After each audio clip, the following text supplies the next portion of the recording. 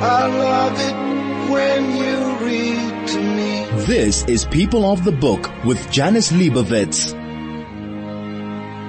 I am Janice Leibowitz and you are my People of the Book. Well, we are more than halfway through August, which is Women's Month, as we all know. So I thought it would be the perfect time to talk about books by female authors, and specifically books that have been sent to me by 3 specific organizations or publishers and a shop who support me and who support the show wholeheartedly, specifically Pan Macmillan, Penguin Random House, and Exclusive Books, who send me books every month, who send me the lists, who ask me what I want to request, and every month I get deliveries of books from them. So these are books that have been sent to me by those 3 specific organizations, businesses, and I'm going to be chatting about some of the books that they've sent to me in recent months. Most of them are readily available in stores, and these are all by female authors. Some of them I have read, some of them I have not yet had the opportunity to get to, and a couple of them I've started. One of them I'm listening to on Audible, and let's get to it. Some of them you may have heard of. They are gaining in popularity. There are always those books that just hit the road running and everyone's talking about them. You'll see them all over the place. They are front and center in all the bookshops when you go there. Everyone's talking about them on social media. They are popular authors. So let's start with a really big one at the moment. It's Lisa Jewell's new book called The Night She Disappeared. And I'm very specific about this, but because she is one of my favorite authors and she never fails to disappoint. And it's a quick read because you won't want to put it down. This one is about 19-year-old Tallulah. She goes out on a date with her boyfriend, who also happens to be the father of her baby. And it starts off in 2017. It's written in a split timeline. She leaves the baby with her mom, Kim, and she goes out on a much needed break with her boyfriend, but she doesn't come back, and neither does the boyfriend. And the next morning her mom phones around to her friends and they tell her that Tallulah was last seen heading to a party at a house in the nearby woods, and the house is very sinister. It's called Dark Place. Doesn't that just appeal? Because it appeals to me. But she never returns. Next thing you know, it's 2019, and Sophie has moved into a cottage near a boarding school where her boyfriend has just started working as the head teacher.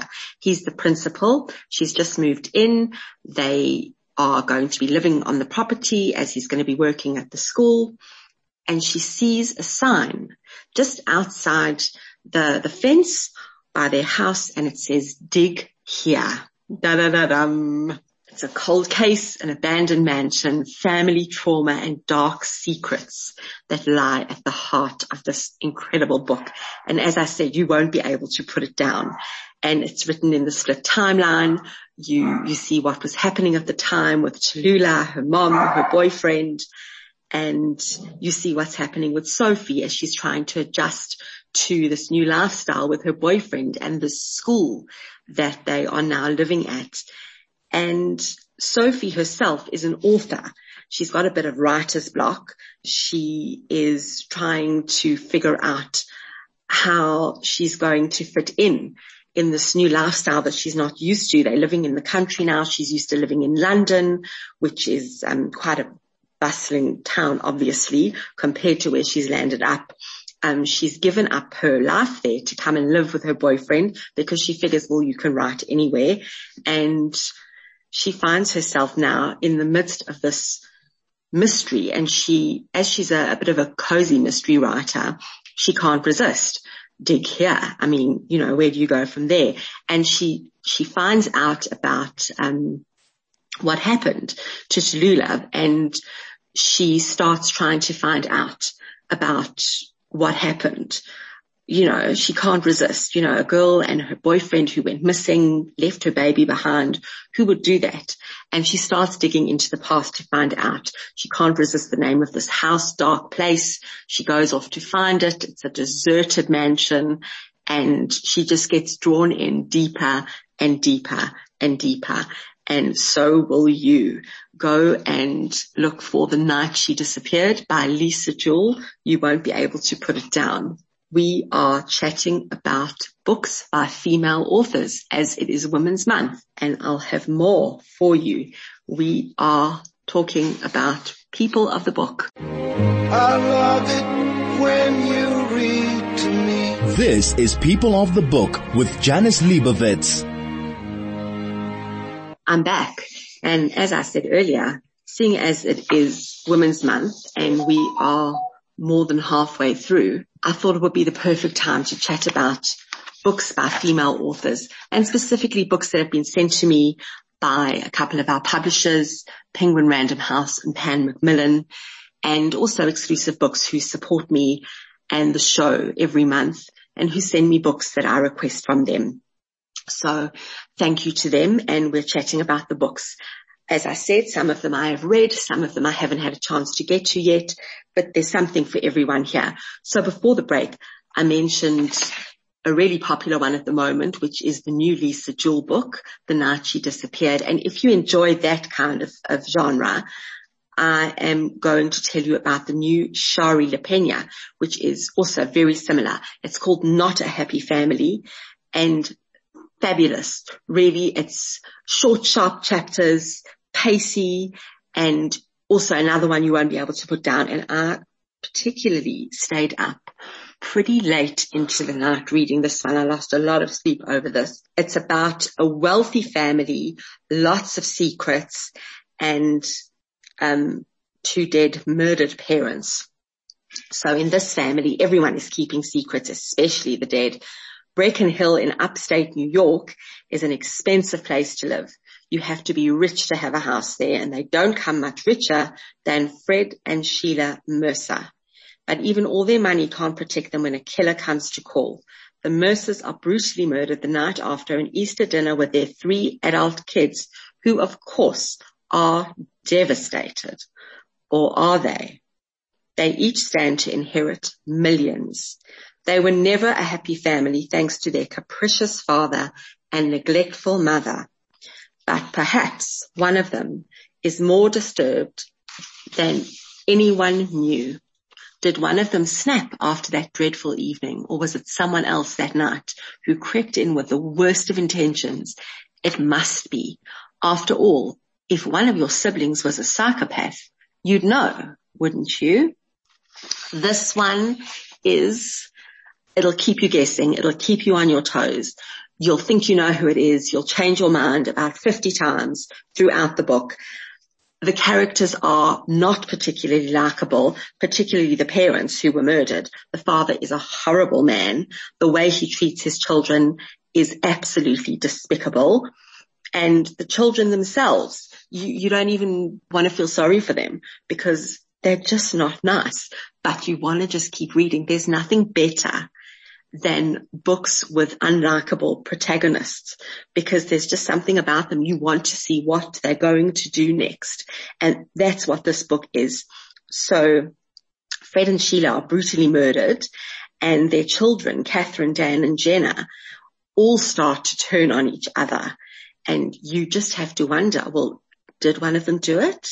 Which one could it be? And then you start to think, no, it couldn't have been one of them. And then there's a sister, Fred's sister, who gets thrown into the mix, and she's also an equally horrible person. None of them are nice. You don't want any of them to inherit the millions, but you keep reading because Shari LaPena just has a way of writing that draws you in and keeps you there. And the detectives are so confused by this entire case. And then there is the cleaning lady who's like part of the family, but is she really? It's fabulous. It's called not a happy family. I keep calling it an unhappy family. It's called Not a Happy Family, and it's by Shari LaPena. Go and get it. If you are someone who doesn't mind staying up late in the night and losing any sleep, you will love it. On to something completely different. A book that's been out for quite some time, but has received so much coverage, and really a lot of people have been talking about this book. It's The Dictionary of Lost Words by Pip Williams. I know it's not everyone's cup of tea. It's very literary. And if that's not for you, then it's not going to be your cup of tea. But I would suggest that you try it. It's very different. It's a fascinating look at how the Oxford English Dictionary was developed, and early 1900s, literally 1901. And it's absolutely fascinating. It's a whole new world that was created specifically for the creation of a dictionary. And, you know, I did some research on this. There is research at the back of the book and photographs of the scriptorium, which was where they sat day in and day out for years. And people sent them, people who worked for them, people who researched for the developers of the Oxford English Dictionary, they sent them words, and there were words that came on these slips of paper that were called slips. And Esme, who is born into this world because her father works with the team of lexicographers who are collecting these words and deciding what is going to be put into the dictionary, she grows up in this world. She literally goes into work every day with her father. Her mother has passed away, and she sits under the table, and that is her world. And one day a slip of paper that has been discarded falls under the table, and she looks at this and wonders why this particular piece of paper and this word has been discarded. And even the discarded words were kept, and she wants to know why it was discarded. And it becomes her mission to seek out the discarded words. And it's a look at feminism. It's a look at misogyny. The words in the dictionary were developed by men. It was a male world. Only men were allowed in. And men were the ones who decided what was acceptable and what wasn't.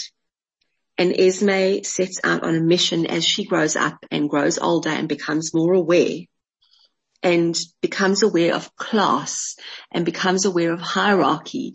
She realizes where she sits in the hierarchy, where her friend Lizzie, who's a young servant in the big house where the scriptorium is based, where Lizzie fits in, where she fits in, where her father fits in, where all of them sitting around the table fit in.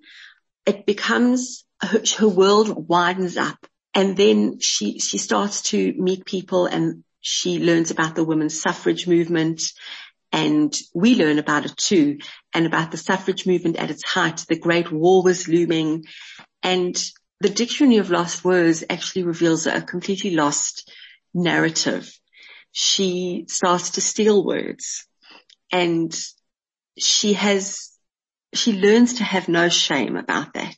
And the stark difference that is shown between the way she feels about what she's doing, stealing these words, and the way her friend Lizzie feels about it is shown in huge clarity. And it's beautifully shown. It's beautifully written. And if you have a love for words, if you have a love for the development of words, if you have a love for the teaching of words and for sharing and educating and for anything like that, then you will love this book, because it's something that I don't think many of us ever thought about. You know, we've grown up with dictionaries, with the thesaurus, stumble over that one. It's something that, it's something we've been made aware of through this beautiful book. And it's definitely worth reading. It's The Dictionary of Lost Words by Williams. I love it when you read to me. This is People of the Book with Janice Leibowitz. You're listening to me, Janice Leibowitz. It's People of the Book, and seeing as it's Women's Month, I'm talking about books by female authors. And the next book I wanted to talk about is by someone who's quite well known in our community, although she hasn't lived here for some time. It's Joanne Fedler. She has always maintained a connection with our community, and her books, when she's coming out with a new book, they're always highly anticipated. And I think she writes, I'm going to make it quite personal, because she does write specifically for a generation, and it is my generation. We are of a specific age. We're of a certain age, and her books do appeal to women of a certain age. And that just happens to be the age group that I fall into. So her new book is called Unbecoming. And I know that she fictionalizes her book, but there's so much truth and so much authenticity thrown into her work that you just identify with it, and you know it's coming from a place of truth. And I haven't read the whole book. I've started it, and you want to take her books and go off somewhere and have a quiet space to absorb and read them and hold them close. And her books are something special. So just to tell you about what Unbecoming is about, and I'll read you the description. While on her 3-month marriage and motherhood sabbatical in the country, Jo bumps into an old friend, Fiona, who invites her on a sacred silent walk to mark her 57th birthday, the first since her husband Ben died. The last thing Jo wants is to share anything about herself. These are Fiona's friends, not hers. And what's she going to say? That her young adult children have made life choices she doesn't understand? That she has no idea who she is anymore? That everything is falling apart, even her happy marriage to Frank? But the unexpected intrusion of a young backpacker into their secret location unleashes powerful and conflicting emotions in each woman, provoking conversations and confidences that stray into the shadowlands of motherhood, the mysteries of midlife, the future of monogamy and Mother Earth. Under the canopy of the open night sky around a small tended fire, the women share wise counsel, spill their secrets, and offer up their stories, each exposing corners of truth the others need to hear. Unbecoming is a funny, heartbreaking, and provocative homage to the midlife unraveling as women on the brink of elderhood speak honestly about their lives. And I think that this is something that so many can identify with. And I think this book is going to just be another bestseller for Joanne. And I wish her the best of luck with it. And I think her books are something that our community in particular and South Africans in general hold very dear. So that's Unbecoming by Joanne Fedler. The next one is another one that's gaining huge popularity. It's Malibu Rising by Taylor Jenkins Reid. And anyone who knows me knows that her previous book, Daisy Jones and the Six, was one of my favorite books of all time. And I have to say, Malibu Rising is definitely no Daisy Jones. It was an okay read. I didn't love it, but it was okay. I read it and yeah, I got through it and it's enjoyable. It's one of those books that I'd say take it on holiday. It's a really enjoyable holiday read. It's about 4 famous siblings, and I always wonder with her, Taylor Jenkins Reid was always a bit of an it girl. So I'm always searching through her books and wondering who her characters are based on. She's got this very clever way of she names people, and you know that they are fictional characters, and she names TV shows and people who've recorded albums and movies, and they're all fictional. And you're racking your brain to think who they are based on, because you know she's based them on someone well known. And she talks about scandals, and they're fictional, and you know she's based them on fact somewhere. She's very, very clever at her craft, and she weaves it around fact. And she's just that little bit off point that you can't pinpoint who and where the facts are. She's quite brilliant with that, which is why I think she's so popular, and her books just hit the bestseller list the minute they come out. So this one is about these 4 famous siblings who throw an epic party every year to celebrate the end of summer. But in the course of 24 hours, their lives will change forever. Malibu, August 1983. It's the day of Nina Riva's annual end of summer party, and the anticipation is at fever pitch. Everyone wants to be around the famous Rivas. Nina, the talented surfer and supermodel, brothers Jay and Hud, one a championship surfer, the other a renowned photographer, and their adored baby sister Kit. Together, the siblings are a source of fascination in Malibu and the world over, especially as the offspring of the legendary singer Mick Riva. The only person not looking forward to the party of the year is Nina herself, who never wanted to be the center of attention, and who has also just been very publicly abandoned by her pro tennis player husband. Oh, and maybe Hud, because it is long past time to confess something to the brother from whom he's been inseparable since birth. Jay, on the other hand, is counting the minutes until nightfall, when the girl he can't stop thinking about promised she'll be there. And Kit has a couple of secrets of her own, including a guest she invited without consulting anyone. Malibu Rising is a story about one unforgettable night in the life of a family, the night they each have to choose what they will keep from the people who made them and what they will leave behind. It's an enjoyable read. It really is. And although, I mean, I've admitted already, it's nothing like Daisy Jones and the Six. Don't expect it to be, but it is trademark Taylor Jenkins Reid. And as I say, she's a master at her craft. And you'll read this and people love, it's like one long gossip column. It's a lot of fun. So I do recommend it. Malibu Rising by Taylor Jenkins Reid. For something completely different, and I haven't read this one, but I just adore the cover, and I just love owning it because I love the cover. It's Broken in the Best Possible Way by Jenny Lawson. The cover has a llama wearing a crown, and I love it. So Jenny Lawson, for those who don't know, is a New York Times #1 best-selling author. She wrote Furiously Happy and Let's Pretend This Never Happened. And this is a very relatable book filled with humor and honesty about depression and anxiety. Yes, humor about depression and anxiety. She is very funny. Jenny Lawson is hilarious. And her fans all know, her hundreds of thousands of fans all know that she suffers from depression.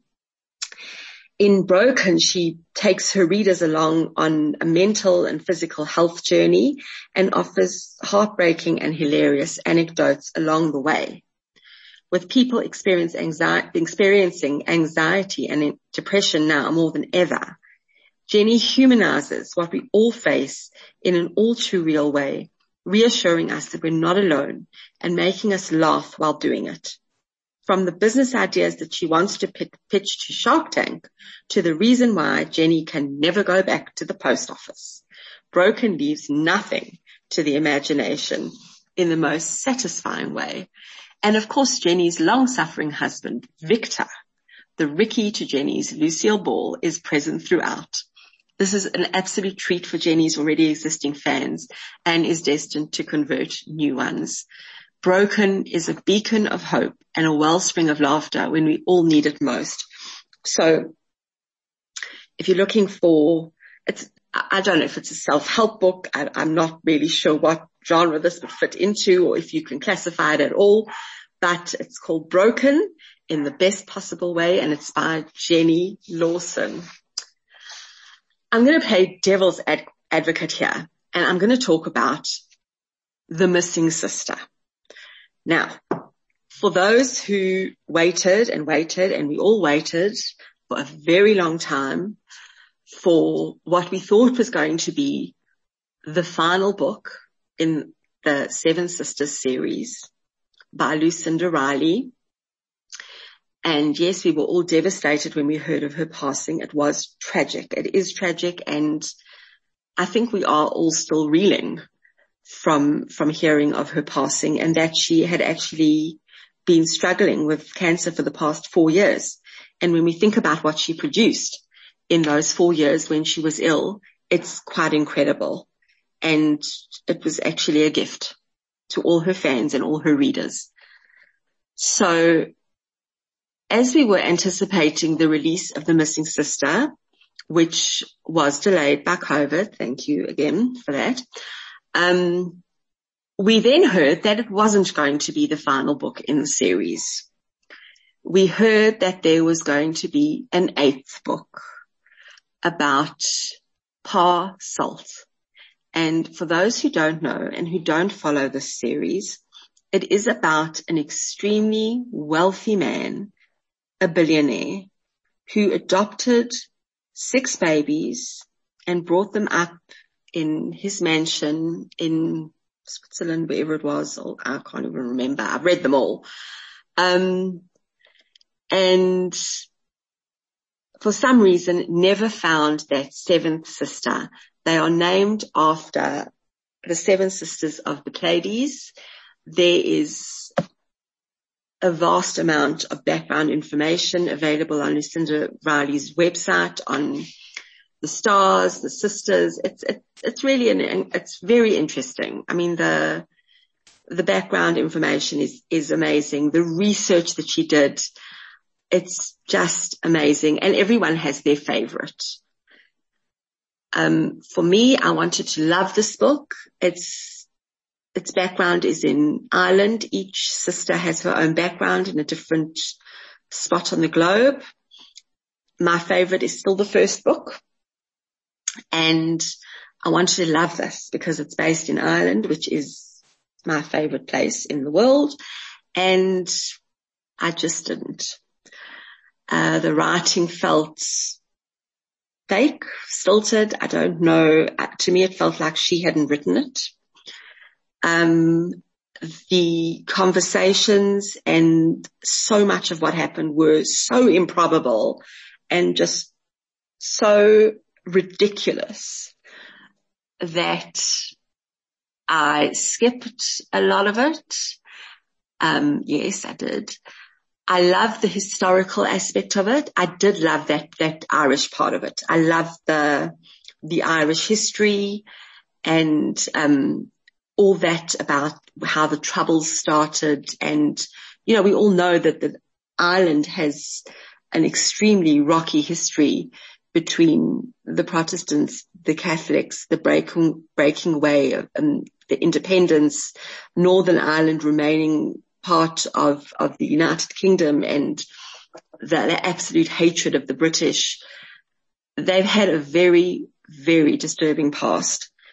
And that was interesting. I loved that part, but a lot of the rest of it, not great. Especially a lot of, as I say, the conversations that happened. It was just so ridiculous. For fans, they'll enjoy it. I mean, I got through it. It's a huge book. It's a doorstopper of a book. But you know, you've got to read it. If you've read the series, you have to read it. And yes, I will read the next one. I want to know about Pa Salt, and the 8th book is called Atlas. It's coming out next year. And I think that before she passed away, she commissioned her son to write the book. I actually am quite sure that a lot of it has been written. I think she probably wrote a lot of it with her son before she passed away. I think everyone has their theory as to who he is. I think everyone has their theory as to who Z is and who Z's family is, or, I think everyone has their theory. We could start a whole WhatsApp group on that. There probably are lots. So yes, and I'm sure I will be absolutely lambasted for my opinion. So feel free. But yes, we're all different, thank goodness. But that's The Missing Sister. And yes, we will all still, regardless of our opinion, I think we're all still looking forward to reading Atlas when it comes out. And I think we all need some closure. So we're looking forward to that coming out next year. Another one that I found quite interesting, and I know it received a lot of hype, that I don't know, I think it was slightly misplaced, was The Mad Women's Ball. Very interesting book. It was translated from French. It's by Victoria Maz. I don't know how to pronounce it. It's a literary historical novel that details the horrors faced by institutionalized women in 19th century Paris. And Amazon Studios have actually made it into a film, which looks fabulous. And I know that often films don't do books justice, but this one really looks absolutely amazing. It's based on fact. And in the book, it tells you which of the characters are actually based on real people, which I found also very interesting. I love books that do that. It's about the Salpêtrière Asylum in Paris in 1885. And Dr. Charcot holds all of Paris in thrall because he puts on displays where he hypnotizes women who have been deemed mad and cast out from society. I think many of us know that back in the day, what was deemed as mad were very various things that today are quite normal and accepted. And these women are often just simply inconvenient.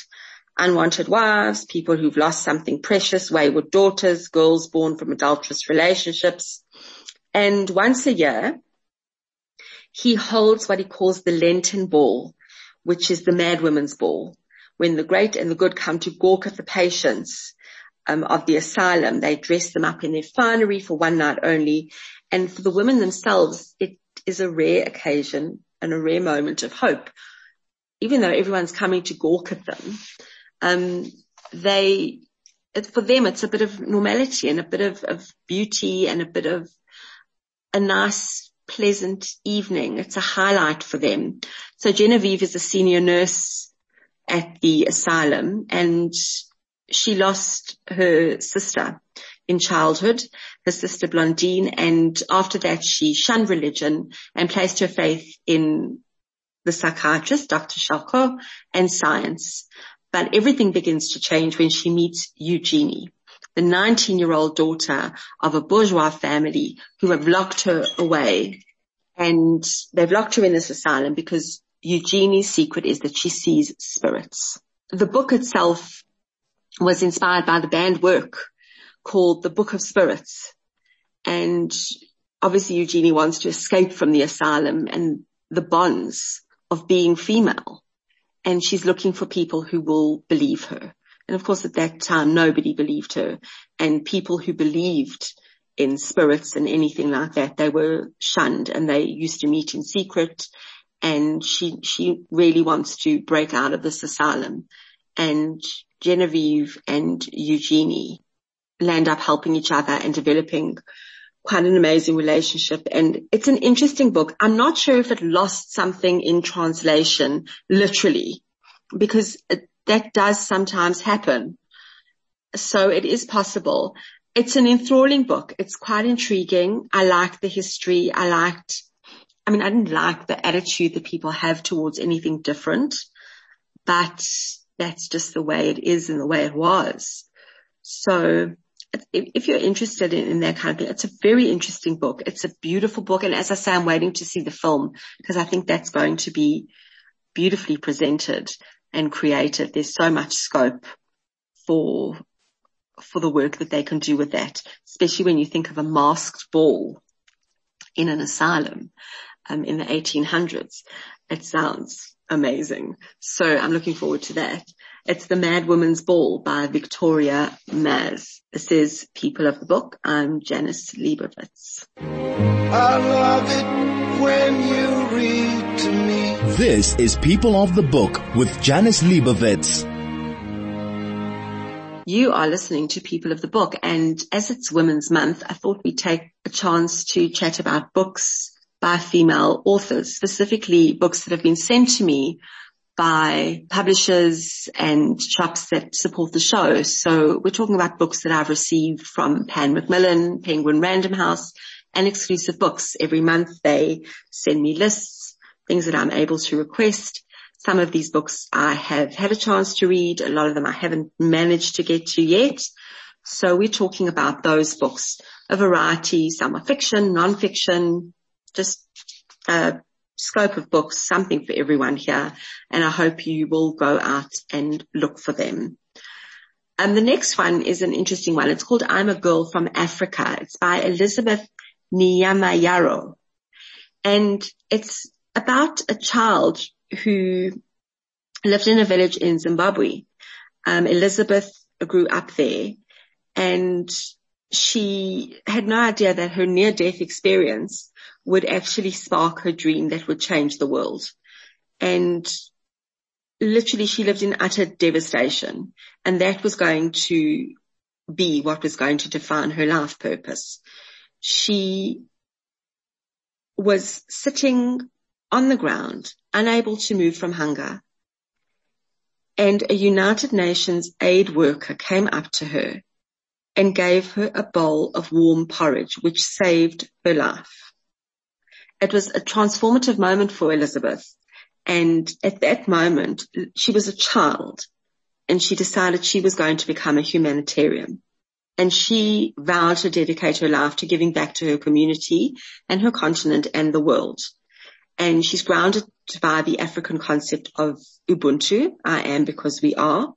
And this book she's written, it charts her quest in pursuit of her dream from the small village where she lived of Goromonzi to Harare, London, New York, and beyond, where she eventually became a senior advisor at the United Nations and launched He for She, one of the world's largest global solidarity movements for gender equality. And for over 2 decades, Elizabeth has been instrumental in creating change in communities all around the world, uplifting the lives of others just as her life was once uplifted.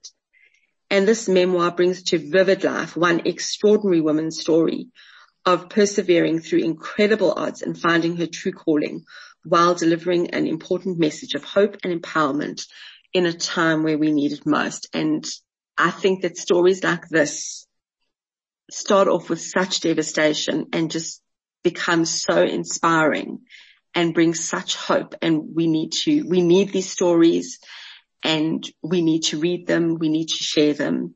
And she only has my utmost admiration. And it's an incredible story. It's I Am a Girl from Africa by Elizabeth Nyamayaro. The next one is something that, it's been around for a long time, but it was only released in paperback this year. It's Becoming by Michelle Obama. Now, I'm not actually reading this. I'm listening to it on Audible, and it's narrated by Michelle herself. And I actually had to stop listening because I reached the part where her father passed away. And to hear her narrate that, it was so moving, and actually I found it quite dramatic, and I had to stop listening for a while because I found it quite devastating.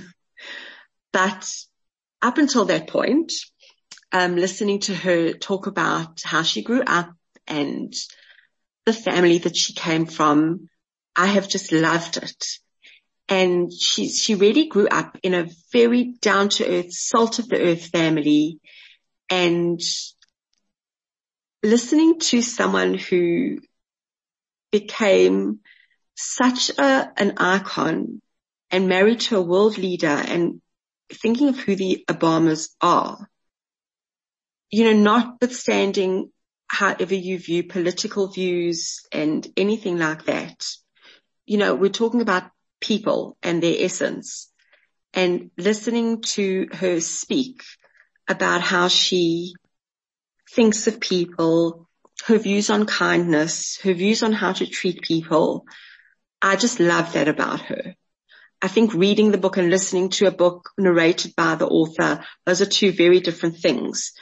And I know that particularly I don't get a chance to listen to books that often, but when I do prefer them to be narrated by the authors themselves. And this one in particular has made a huge, huge difference. It's made a huge impact on me. The memoir itself, it's a work of huge, deep reflection, and it's actually incredible storytelling. And she invites you into her world, and she tells you about the experiences that have shaped her. She grew up on the south side of Chicago, and I wouldn't say she grew up poor or in poverty, but they certainly weren't wealthy. They weren't even comfortable. And she speaks in this book with just honesty and wit. And she talks about her triumphs and disappointments. And it's just honest and open. And I recommend it. Whether you read it, whether you listen to it, I recommend it. I want to end off with a book that maybe it's not a good book to end off with. Mission of Malice, My Exodus from KwaZulu-Natal by Erica Bornman. For anyone who is into that whole cult thing, many of you, I'm sure, will remember this. If you're listening and you remember the KwaZulu-Natal drama that played out. What struck me about this book, I haven't finished reading it. It's quite horrific. Her family, Erica Bornman's family, they start out as just a normal average family. And then they get moved to this KwaZulu-Natal, what they call a mission. It's not a mission, it's a cult.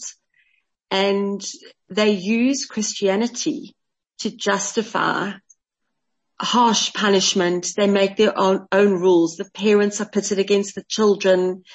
They use their rules to isolate everybody, and everyone just lives in constant fear and fear of eternal damnation, basically.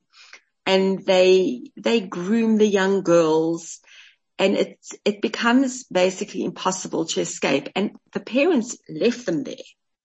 They left them there and went to live in France, because supposedly the father wanted to train to teach other people, or he wanted to proselytize. I'm not sure what the story was. I think at the moment with the hype that's come from Devilsdorp, which is huge, and talking about cults and the brainwashing and the brain, all that kind of thing. This book is very relevant now, and it's come out at a very appropriate time, and people are talking about it. And I think that also these are things that happen under our noses. These are things that happened, not deep, dark history. These are things that happened a few years ago. We remember reading about them, hearing about them on the news. And this happened here, like Devilsdorp happened here. And this is really worth reading. Erica Bornman, her mother and her sister still don't speak to her. And she's chronicled her journey from this little girl. She's an activist, and she's determined to do whatever it will take to save future generations. And, she's still trying to find her own personal redemption and self-acceptance. It's something that, do you ever escape? You might leave, but do you ever really escape? It's Mission of Malice, My Exodus from KwaZulu-Natal, Erica Bornman. I hope that you have found something in the books that I've mentioned today. As I said, Women's Month. I've been talking about books by female authors, specifically those that have been sent to me by Penguin Random House, Pan Macmillan, and Exclusive Books. And I thank them for their continued support and for continuing to send me books. It's really appreciated, and people of the book appreciate the support. Thank you so much, and have a great week. Shabbat Shalom. Look after yourself. Take care of each other. Get vaccinated. Wear a mask and read a book.